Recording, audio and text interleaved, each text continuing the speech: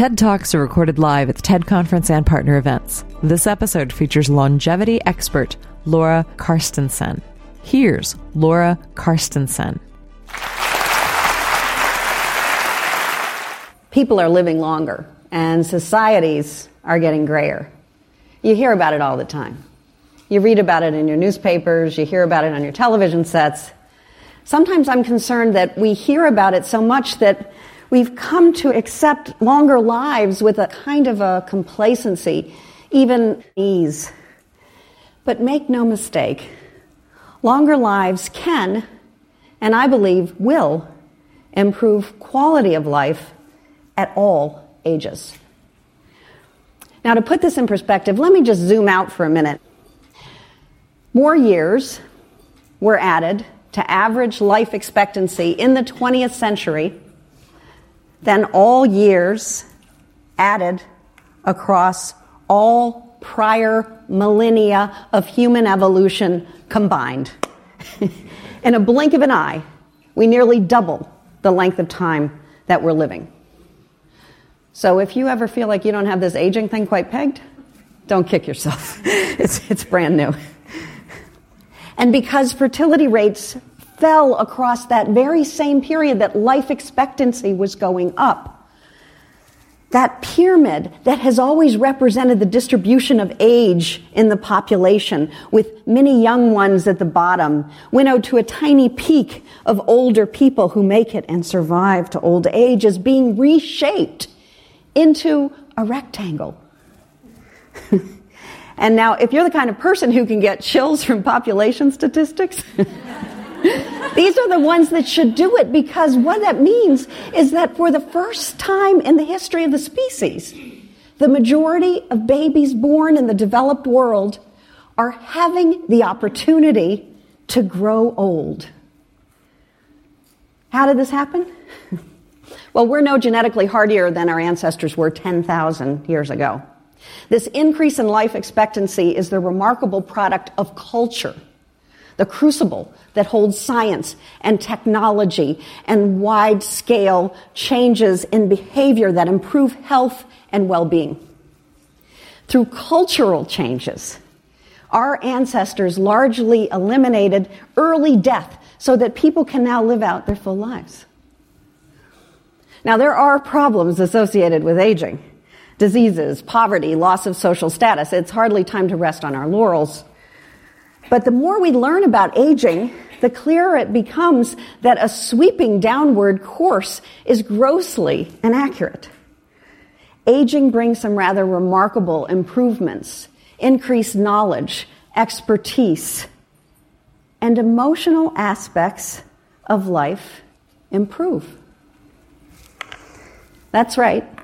Older people are happy. They're happier than middle-aged people, and younger people certainly.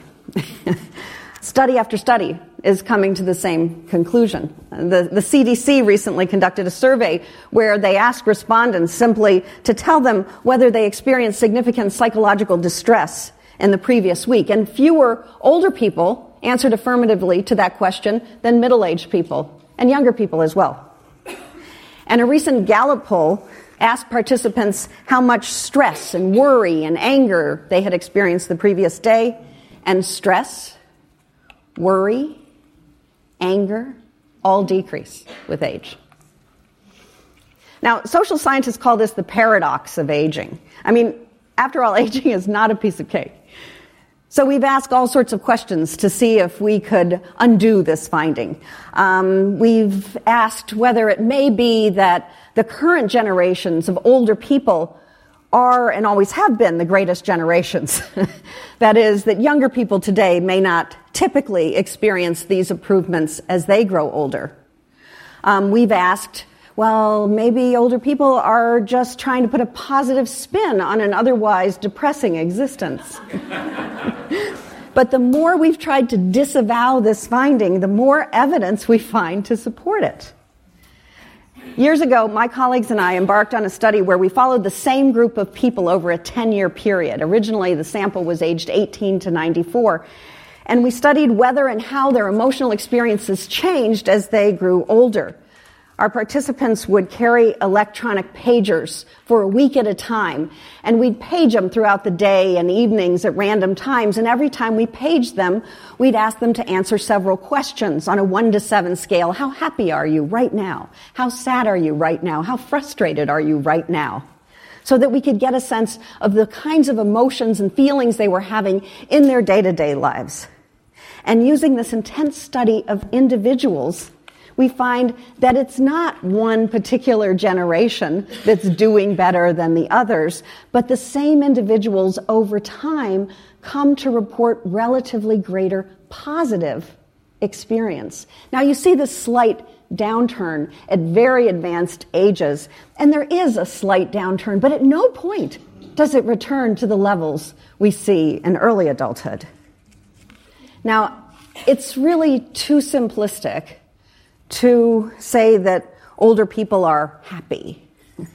In our study, they are more positive, but they're also more likely than younger people to experience mixed emotions. Sadness at the same time you experience happiness. You know, that tear in the eye when you're smiling at a friend. And other research has shown that older people seem to engage with sadness more comfortably. They're more accepting of sadness than younger people are, and we suspect that this may help to explain why older people are better than younger people at solving hotly charged emotional conflicts and debates. Older people can view injustice with compassion, but not despair. And all things being equal, older people direct their cognitive resources, like attention and memory, to positive information more than negative. If we show older, middle-aged, younger people images like the ones you see on the screen, and we later ask them to recall all the images that they can, older people, but not younger people, remember more positive images than negative images. We've asked older and younger people to view faces in laboratory studies, some frowning, some smiling. Older people look toward the smiling faces and away from the frowning, angry faces. In day-to-day life, this translates into greater enjoyment and satisfaction. But as social scientists, we've continued to ask about possible alternatives. We've said, well, maybe older people report more positive emotions because they're cognitively impaired. We've said, could it be that positive emotions are simply easier to process than negative emotions? And so you switch to the positive emotions. Maybe our neural centers in our brain are degraded such that we're unable to process negative emotions anymore. But that's not the case. The most mentally sharp older adults are the ones who show this positivity effect the most. And under conditions where it really matters, older people do process the negative information just as well as the positive information. So how can this be? Well, in our research, we found that these changes are grounded fundamentally in the uniquely human ability to monitor time. Not just clock time and calendar time, but lifetime. And if there's a paradox of aging, it's that recognizing that we won't live forever changes our perspective on life in positive ways. When time horizons are long and nebulous, as they typically are in youth, people are constantly preparing, trying to soak up all the information they possibly can, taking risks, exploring. We might spend time with people we don't even like because it's somehow interesting. You know, we might learn something unexpected. We go on blind dates. You know, after all, if it doesn't work out, there's always tomorrow. People over 50, don't go on blind dates.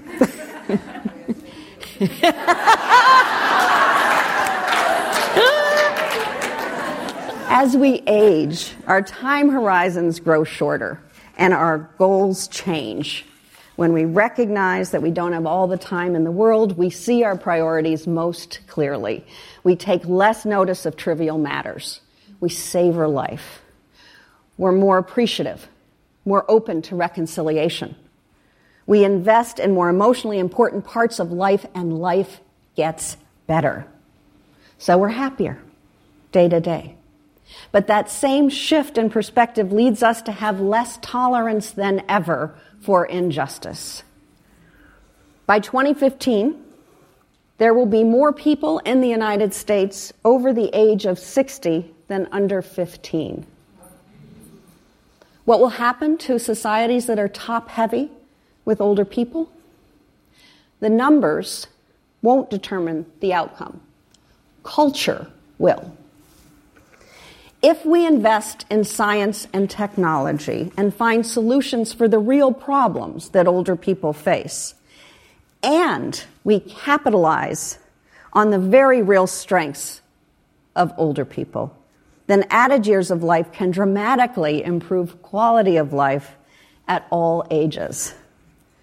Societies with millions of talented, emotionally stable citizens who are healthier and better educated than any generations before them, armed with knowledge about the practical matters of life and motivated to solve the big issues, can be better societies than we have ever known.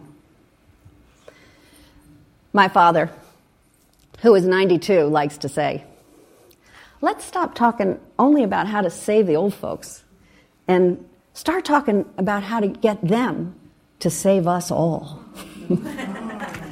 Thank you. That was Laura Carstensen, recorded at TEDxWomen in New York, New York, November 2011. For more information on TED, visit TED.com.